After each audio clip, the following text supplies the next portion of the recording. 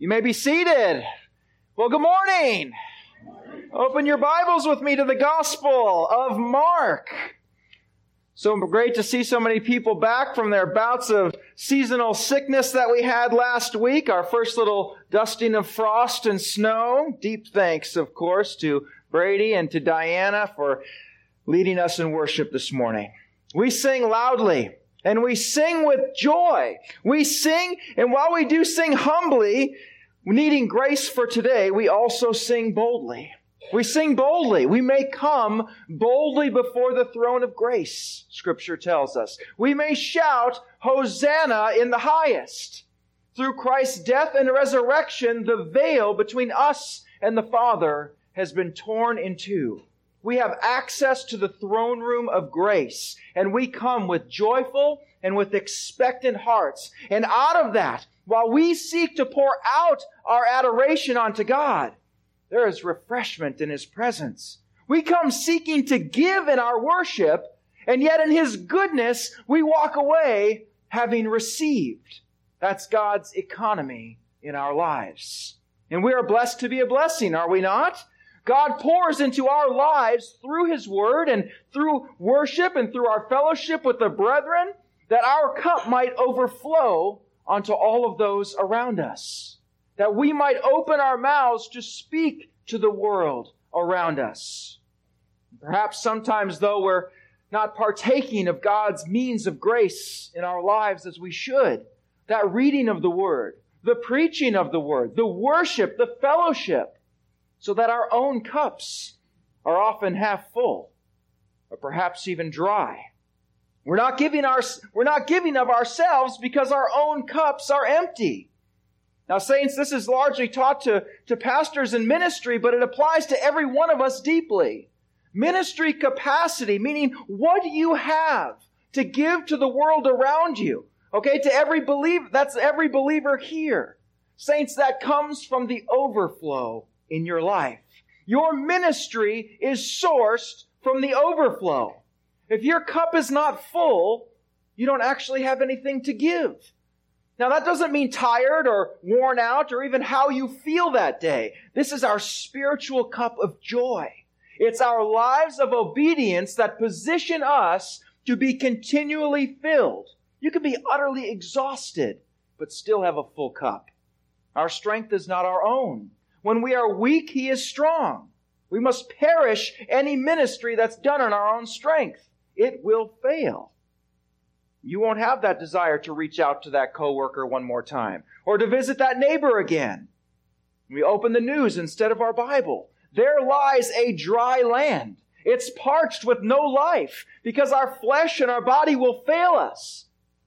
Yet I've seen those on their deathbed that have overflowing cups. We minister out of that overflow. And we must grasp this, saints, because we often think that sometimes our slackness in our spiritual disciplines, not partaking of the means of grace that's given to sustain us and to grow us in our lives, that only hurts ourselves. But that's certainly not the case. If we're not full, then we're not overflowing. And if we're not overflowing, then we're not reaching our communities. Everyone around us, in our lives, we all have people that are dependent on our cup running over. You know that?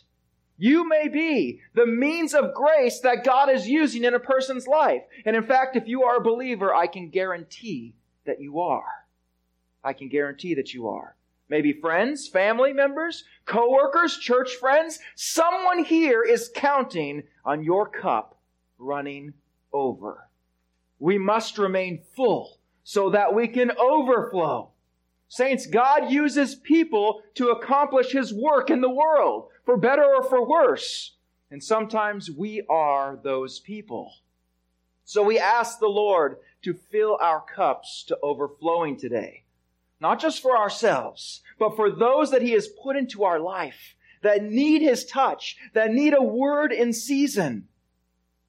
Sometimes it can change our perspective when we remember that our spiritual walk and our growth is not just about us. God is using our overflow to minister to a hurting world. So stay full. Amen? Stay full. Well, last week we stood and we breathed the rare air of the summit of the Gospel of Mark. We stood on the mountaintop of Mark's Gospel. Everything up until this point has been leading up to that event, this proclamation by Peter, and everything afterwards will flow out of this declaration. It is indeed a mountaintop, and so we greatly enjoyed the view last week. Looking back to where we had come from, all that had happened to the disciples, and now as we leave today, we're heading downhill, and we're going to begin picking up steam as we head toward Jerusalem, as we head towards Calvary. The chess pieces are moving into place, as we said, and the disciples are being prepared. Last week in the pagan and the idolatrous, the perverse city of Caesarea Philippi, the matter of who Jesus Christ is was settled in the hearts of the disciples, with Peter proclaiming that you are the Christ. The proclamation of the ages, a proclamation that every believer must come to. It is an anchor that is dropped in the soul. And though the storms will whiplash us around in life, that anchor, that mountaintop, that proclamation, it holds. The anchor holds. And out of that proclamation flows a changed life. The disciples were given sight for a reason. They were saved with purpose. You and I were saved for a purpose. We were nothing special that He saved us. The disciples were all quite ordinary men. But the Lord gets the maximum amount of glory when He uses the most unlikely vessels.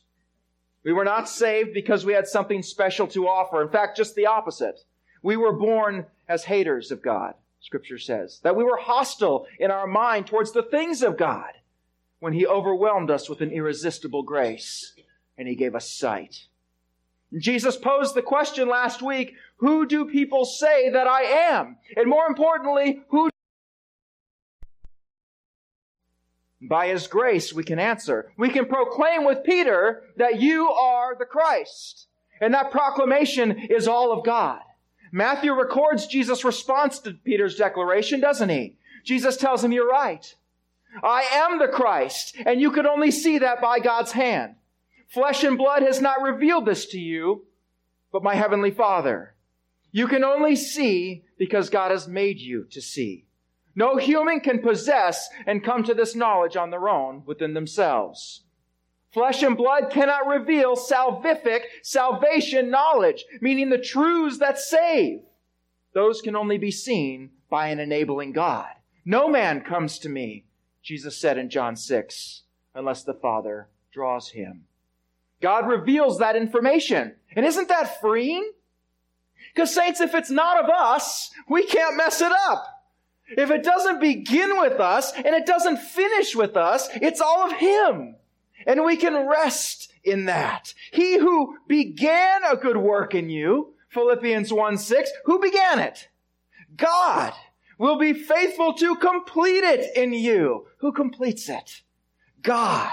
He starts it and He finishes it. Man, is that freeing. Is that ever freeing? As we have been saved and we've been justified, we are immediately put on the road of sanctification. The school of Christ, daily being changed into the image of Jesus Christ. Did you know that that's God's will for us? That's His will for you. He's already told us in Scripture. People are always fussing about finding God's will for their life. Well, I can ease that burden for you. Scripture has already told us His will for our life. My desire is for you to become more like my Son. And with every passing year, as goodness and mercy follow you and pursue you, as the psalmist declares, you are going to be made more like Christ. He's going to complete the work that He's begun in you if you are indeed His.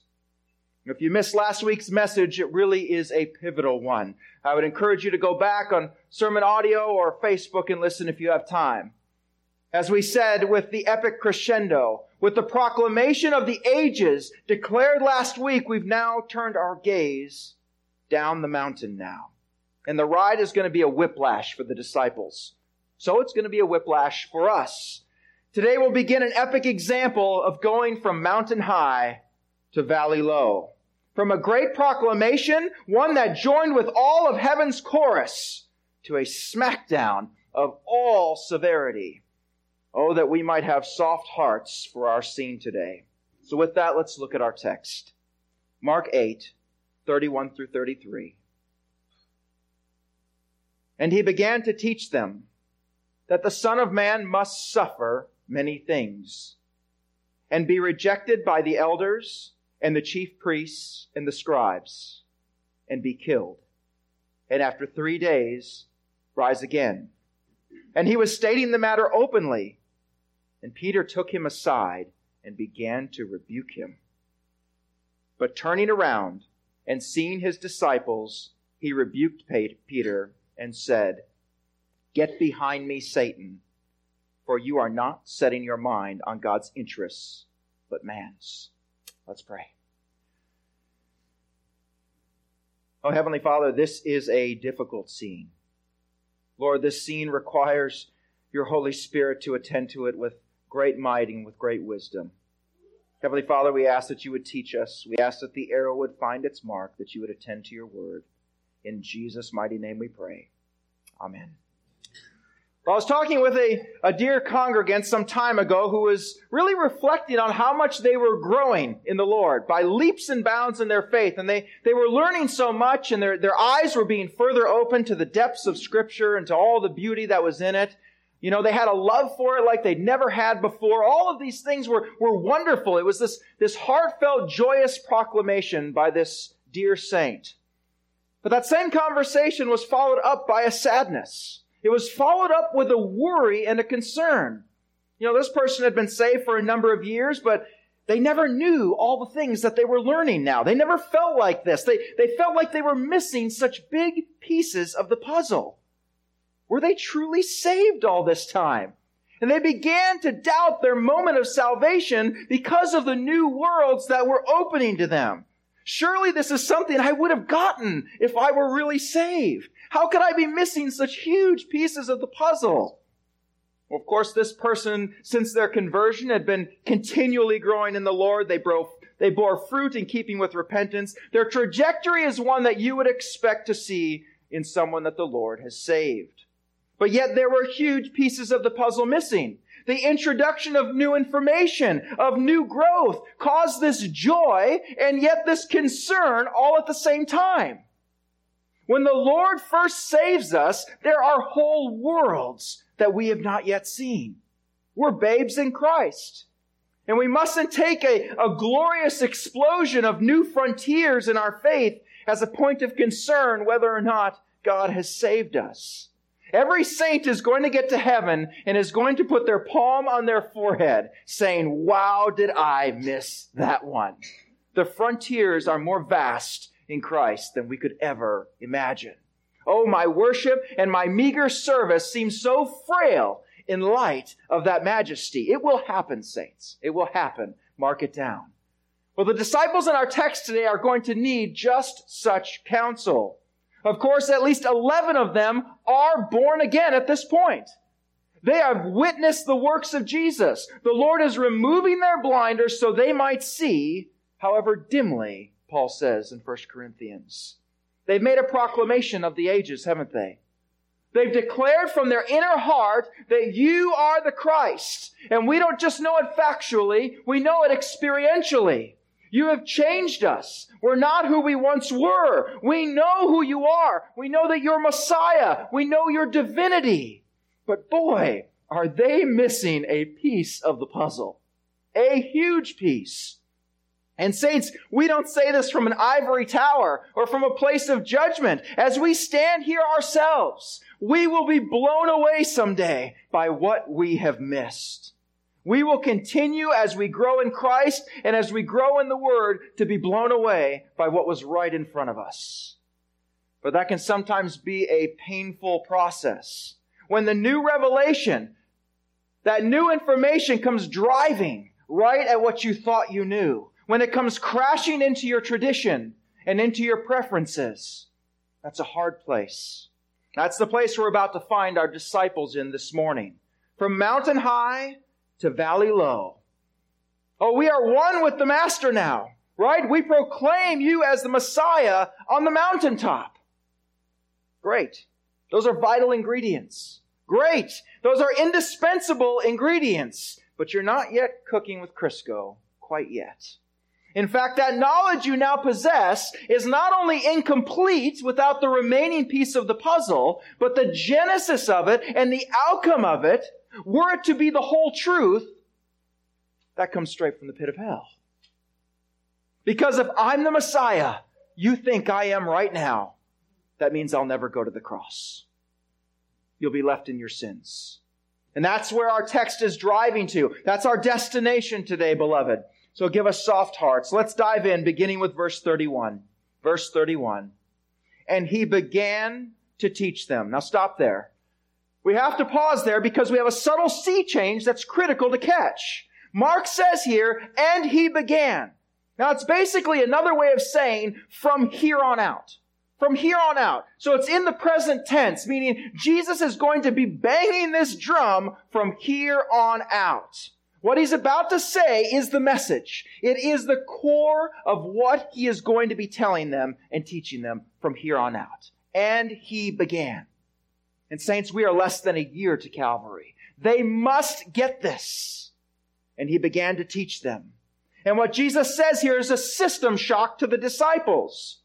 We've just declared you the Messiah, right? They just declared his divinity. You affirmed what we said. You said, you're right. I'm the Messiah. God has revealed this to you. Great. But now, instead of talking about your coming kingdom, your earthly political and military conquerings, your throne that you'll occupy on earth as you deliver your people from oppression and restore the glory and the honor of Israel, instead of all that, which is what we've been taught, you're saying you're going to die. And not just die. What does our text say? That the Son of Man must suffer many things and be rejected by the elders and the chief priests and the scribes and be killed. And after 3 days rise again. Whoa, man. Back up the moving truck. We need to unpack. What is happening here? Messiah's going to suffer? Not just suffer, but suffer many things. Why is this a shock?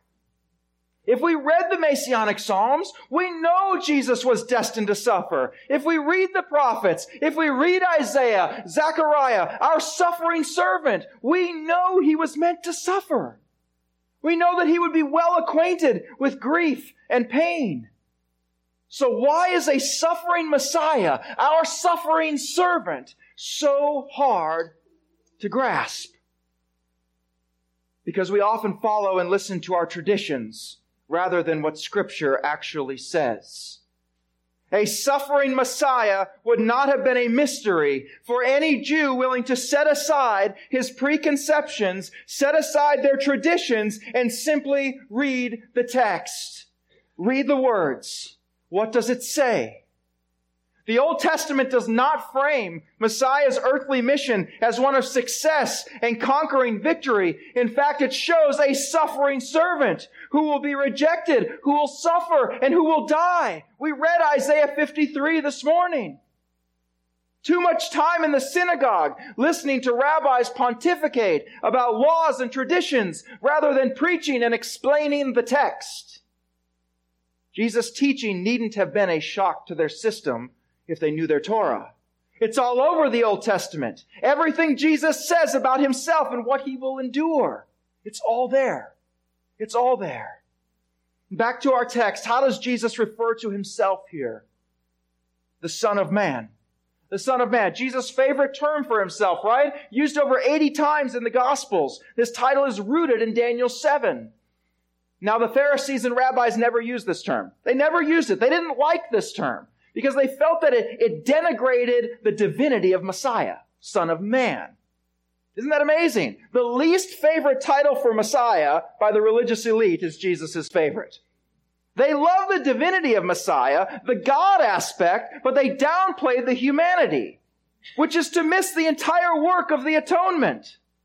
Right? If we don't understand that Jesus must be fully God and fully man, we cannot understand the nature of the payment that was made for our sins. Only a human can be a substitute for a human, if it is to be an actual and a true substitute. So Jesus must be fully human. But here's the problem, saints. Only God himself can take upon himself the wrath of God and live to tell about it. So Jesus must be both fully God and fully man. Fully man, the Son of Man. Right? Because only a human can be a substitute for a human. Jesus took our place on the cross. And fully God. Because Jesus was going to need to bear up under the wrath of God as the sin of the world was poured out on him and be raised to tell about it.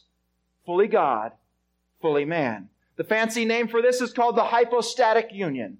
100% God, 100% man, fully and simultaneously. At no time on earth did Jesus cease to be 100% God and 100% man. Isn't that amazing beyond what our minds can comprehend? Isn't that amazing? Jesus being our substitute. Do we see the beauty of the gospel? Do we see a plan and a story put into action from the foundation of the world that could never be concocted in 1,000 lifetimes? The Son of Man. The Son of Man what? Don't miss this, saints. Look at the text. He must. The Son of Man must. There is no other way. This is how it must happen. There is no room for your military, political Messiah you're looking for. This is it. It's singular. This is the plan of the ages. From the moment the serpent tempted Eve and God declared that he would put enmity between you and the woman and between your offspring and her offspring. He shall bruise your head and you shall bruise his heel. The suffering, the rejection, the death. None of this is reactionary, saints. You do not serve a reactionary God. He is a planner. He's a planner. When God said, "Let there be light," the cross was already in view. The Son of Man must. Must. They have much to learn on the road to Jerusalem, don't they? The Son of Man must suffer many things. Before he is killed, he'll be whipped. He'll be beaten. He'll be mocked. He'll be hit in the face. He'll be spit upon. He will suffer. Now, this makes no sense to Judaic tradition. And Jesus goes on, back to the text, and be rejected by the elders and the chief priests and the scribes. Rejected. The very people who are looking for you. The very people who are spending their time teaching about you. The very ones who taught me about you in synagogue. They're all going to reject you. How can we reject you when our entire society is built around looking for you? None of this makes sense. And none of it makes sense. Those who know the Torah best, those who know the law best, the scribes, those who have dedicated their lives to the study of this very topic, they are going to reject you. How could that even happen?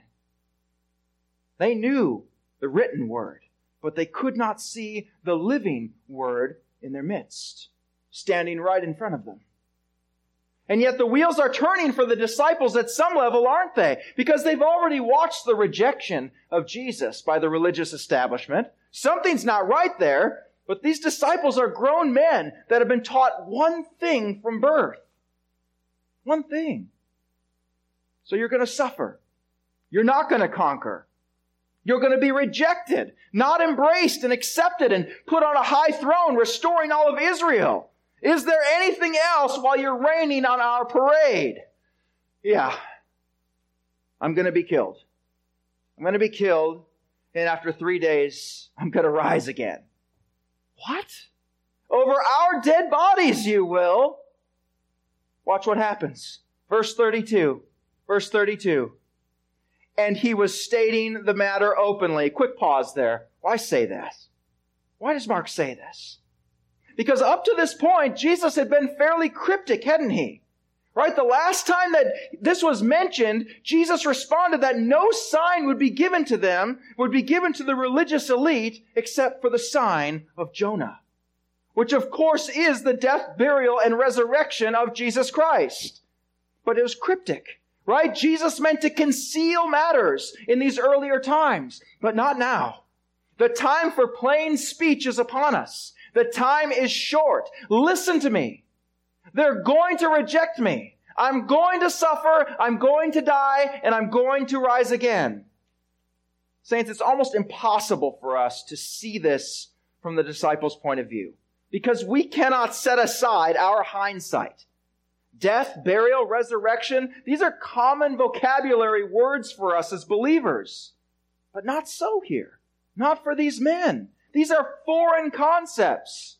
And we need to grasp that as we come upon what is one of the most peculiar and most jarring scenes of Scripture. A disciple rebuking Jesus. Last part of verse 32. And Peter took him aside and began to rebuke him. Well, of course, there's more buried in this than meets the eye, and it is amazing. Talk about the clay calling out the potter. Talk about the creation calling out the creator. This is a most awkward scene, but it tells us so very much. Now, first off, what kind of rebuke are we talking about here? Is it a mild rebuke? Hey, Jesus, you probably shouldn't talk like that. It's kind of weird. You're confusing the other guys. Not even close. The English fails us here because rebuking can have so many degrees, can't it? There's a soft rebuke. There's a harsh rebuke. What was this? Epitimao. Epitimao. Okay. Well, where else do we see that word used here? What are we talking about here? Well, there are 30 usages of that in Scripture. You'll be happy to know I won't give you all 30. But let me give you a sampling. See if you can pick up what kind of rebuke Peter was giving Jesus here. Jesus rebuked the winds and the sea. Jesus rebuked him, and the demon came out of him, and the boy was cured. And Jesus rebuked him, saying, "Be quiet," and come out of him. And he rebuked the unclean spirit, saying to it, "You deaf and mute spirit, I command you." And Jesus rebuked him, saying, "Be quiet," and come out of him. And when the demon had thrown him down in the midst of the people, he came out of him. More, and Jesus, standing over her, rebuked the fever, and it left her. Demons also were coming out of many, shouting, "You are the Son of God," but rebuked them. He would not allow them to speak. Couple more. But Jesus rebuked the unclean spirit and healed the boy and gave him back to his father. Finally, how about final one from Jude? And when the archangel Michael contended with the devil, was disputing about the body of Moses, he did not pronounce a blasphemous judgment, but said, "The Lord rebuke you." Oh, what kind of rebuke is this coming from Peter? Soft or hard? Oh, it's beyond hard. This is an authoritative rebuke. It's a rebuke that can only be given by someone in authority in the strongest possible terms. Lord, this will never happen to you. Really? Now, we're not impugning Peter's motives whole hog here. He loved his Savior. He didn't want him killed. But you know, the disciples say, we left everything for you, didn't we? We left everything for you. We left our families, our businesses. We're on the Messiah train here. And you're telling us that you're going to die. We aren't saying that Peter wasn't sincere, but he was sincerely wrong. And he was ignorant of the plans of God. And as such, had unwittingly become a surrogate of Satan. F.F. Bruce writes, quote, "None are more formidable instruments of temptation than well-meaning friends who care more for our comfort than for our character." Close quote. We are right back in the wilderness with Satan. If you've not listened to that message, Tempted, Tested, and Triumphant, about Jesus' temptation in the wilderness, please do. The entire premise is getting Jesus to pick up what was rightfully his. Pick it up. Pick up what is rightfully owed to you as the Son of God. Do that, and you'll never go to the cross. You'll never go. Be that conquering Messiah. Be that earthly king. Be lifted up here and now. All of this is owed to you, Jesus. Pick that up. Do that, and you'll never go to the cross. But the path of our salvation is not through Christ's exaltation. It would be through his humiliation. Nobody wants Jesus to be horribly humiliated. Peter doesn't want Jesus to be humiliated. Guess what? Neither did Jesus. Because the path of humiliation leads to the cross. No. Be exalted. You are the Christ, in fact. Are you not? Are you not? Far be it that you should walk the road of a suffering servant. You're the Son of God. Now go take what's yours. Turn these stones into bread. No Messiah deserves to be hungry. Far be it that you should know hunger or pain. That was the lie of the wilderness. That was Satan's temptation. Can you hear it now in Peter's voice? Can you hear it? Jesus does. Verse 33. Verse 33. But turning around and seeing his disciples, he rebuked Peter. We see Jesus turning around to his disciples, seeing his disciples. Why does Mark write this? Because they were all thinking this. Peter was just the spokesman for the group with enough moxie to actually say it. But they were all thinking it. They were all thinking, man, we've left everything for you. And now you're going to leave us. Their priorities were not God's priorities. Their highest good in that moment was not God's plans or God's desires, but it was their own. Not only do we need you here on earth, but now we've built our whole lives around you, Jesus. But you know, it's kind of embarrassing as well to say, but the disciples here are already kind of talking about who's going to be the general of this army, aren't they? Who's going to be your right-hand man? Who's going to serve in the highest offices of this new Messianic kingdom? Right? We know that they're talking like this. Read Matthew 20 through 21. Then the mother of the sons of Zebedee, that's James and John, came up to him with her sons, and kneeling before him, she asked him, what for something? And he said to her, what do you want? She said to him, say that these two sons of mine are to sit, one at your right hand and one at your left in your kingdom. We have plans, Jesus, and none of those plans include a suffering servant. None include a crucified Messiah. Now here's what's remarkable about the hardness of men. Remarkable. Here's what is remarkable about the power of our own priorities when we get something in our heads. Again, in our text, the English is failing us. Jesus is about to level a stinging, scathing rebuke. But again, we must ask, what kind of rebuke from Jesus to Peter? Well, I thought you just said it was stinging and scathing. I did. But wait, there's more. Was it effective? Meaning, did Peter get it? Sadly, no.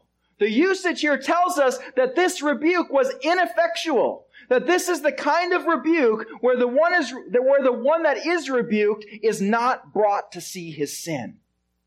Had Peter been convicted of wrongdoing here, had he been convicted of wrongdoing, had he actually gotten it, the word would have been aleko, which means to rebuke so as to bring the person rebuked, if not always to a confession, yet at least to a conviction of his sin. That's what that means. That's not what we have here. Meaning Peter at this time did not realize the horrendous mistake he had made. If we can be so dense sometimes in our life, to not take and be corrected by a rebuke by the Son of God, by His Word. If we can be that dense sometimes, I know I speak for myself, how patient ought we to be with others, knowing how many times we ourselves have missed it. Jesus' rebuke to Peter here is devastating. Any euphoric high that he had from Peter's proclamation in Caesarea Philippi is quickly dashed on the rocks. How does Jesus respond to Peter's completely missing the purposes of God and his hardness of heart? He rebuked Peter and said, "Get behind me, Satan, for you are not setting your mind on God's interests, but man's." Oh, this is one of the hardest passages to read in Scripture because it makes your head swim. What you are telling me is that I should not go to the cross. That makes you a surrogate of Satan. You want a kingdom without a cross, Peter. And so do all 11 of you. You don't understand. The kingdom you want right now is actually a Christless kingdom. I'm in it in your mind's eye, but I'm not the center of it. You are. There can be no kingdom without a cross because God has decreed that the only way to the kingdom He will establish is through the cross. And you tempt me not to go. You tempt me to take up what is rightfully mine as the Son of God. We're right back to the wilderness. Satan went away from Jesus after tempting him, didn't he? Not forever. What does Scripture say? Satan went away until an opportune time. Peter? Someone closest to you? Your right-hand man? Talk about a sneak attack. Be on your guard. Isn't it amazing that Peter would later go on to write, be sober-minded, be watchful. Your adversary, the devil, prowls around like a roaring lion, seeking someone to devour.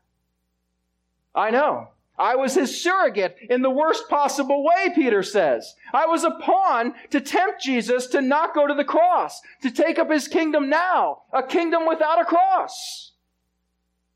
The very temptation of Satan in the wilderness, go around the cross and take up what is rightfully yours. That's precisely what Peter is saying in our text. Get behind me, Satan, for you are not setting your mind on God's interests, but man's. And Matthew even adds more of Jesus' response, telling Peter, you are a stumbling block to me. You would try to dissuade me. That's from the pits of hell. Your plan would leave the entire world in darkness. That's because it's not my glory you're seeking, Peter. It's your own. It's your own. James, John, you too. All of you. You're all playing God here. You've put your ideas and your priorities on the throne of your heart. And if that's where you are, if your ideas and your desires trump God's plans and God's desires, you're not of God, you're of the devil. One commentator writes, quote, when you put yourself in the place of God, you end up putting yourself in the place of Satan. Close quote. We are occupying a role we have no right to. We're occupying a stolen throne with stolen glory. Our selfish desires always call for a crossless kingdom. No suffering, no pain, no hardship, just glory. But saints, there must be a cross. There must. You and I don't gather here today without a cross. The hope you breathed in as the Lord opened your eyes this morning to come and to worship Him, that doesn't happen without the cross. Imagine anything or anyone dissuading Jesus from going to the cross. And Peter, of all people. But saints, let us see the redemptive goodness of God as we close. I want to remind us as we look at this stinging rebuke today, the harshest rebuke, that was not even effective at showing Peter the error of his way at the time. Let us be reminded, saints, where did Mark get his information to write his gospel? Who told him the stories? It's from Peter. It's from Peter. I won't fill in the blanks on that. I ask that the Holy Spirit apply that reminder in your heart, whoever needs that this morning. Peter was rebuked, and he didn't get it. But Jesus always brings it home. If He started a good work in you, He'll finish it. And toward the end of Peter's life, with his execution drawing near for his testimony of the very cross that he tried to dissuade Jesus from going to, Peter would write, "For Christ also died for sins, once for all, the just for the unjust, so that He might bring us to God, having been put to death in the flesh, but made alive in the Spirit." Peter finally got it. He no longer wanted a kingdom without a cross. He wanted a crucified Messiah, a suffering servant. And now we look to Jesus, the author and the perfecter of our faith, who for the joy that was set before Him endured the cross, despising the shame, and He is now seated at the right hand of the throne of God. Let's pray.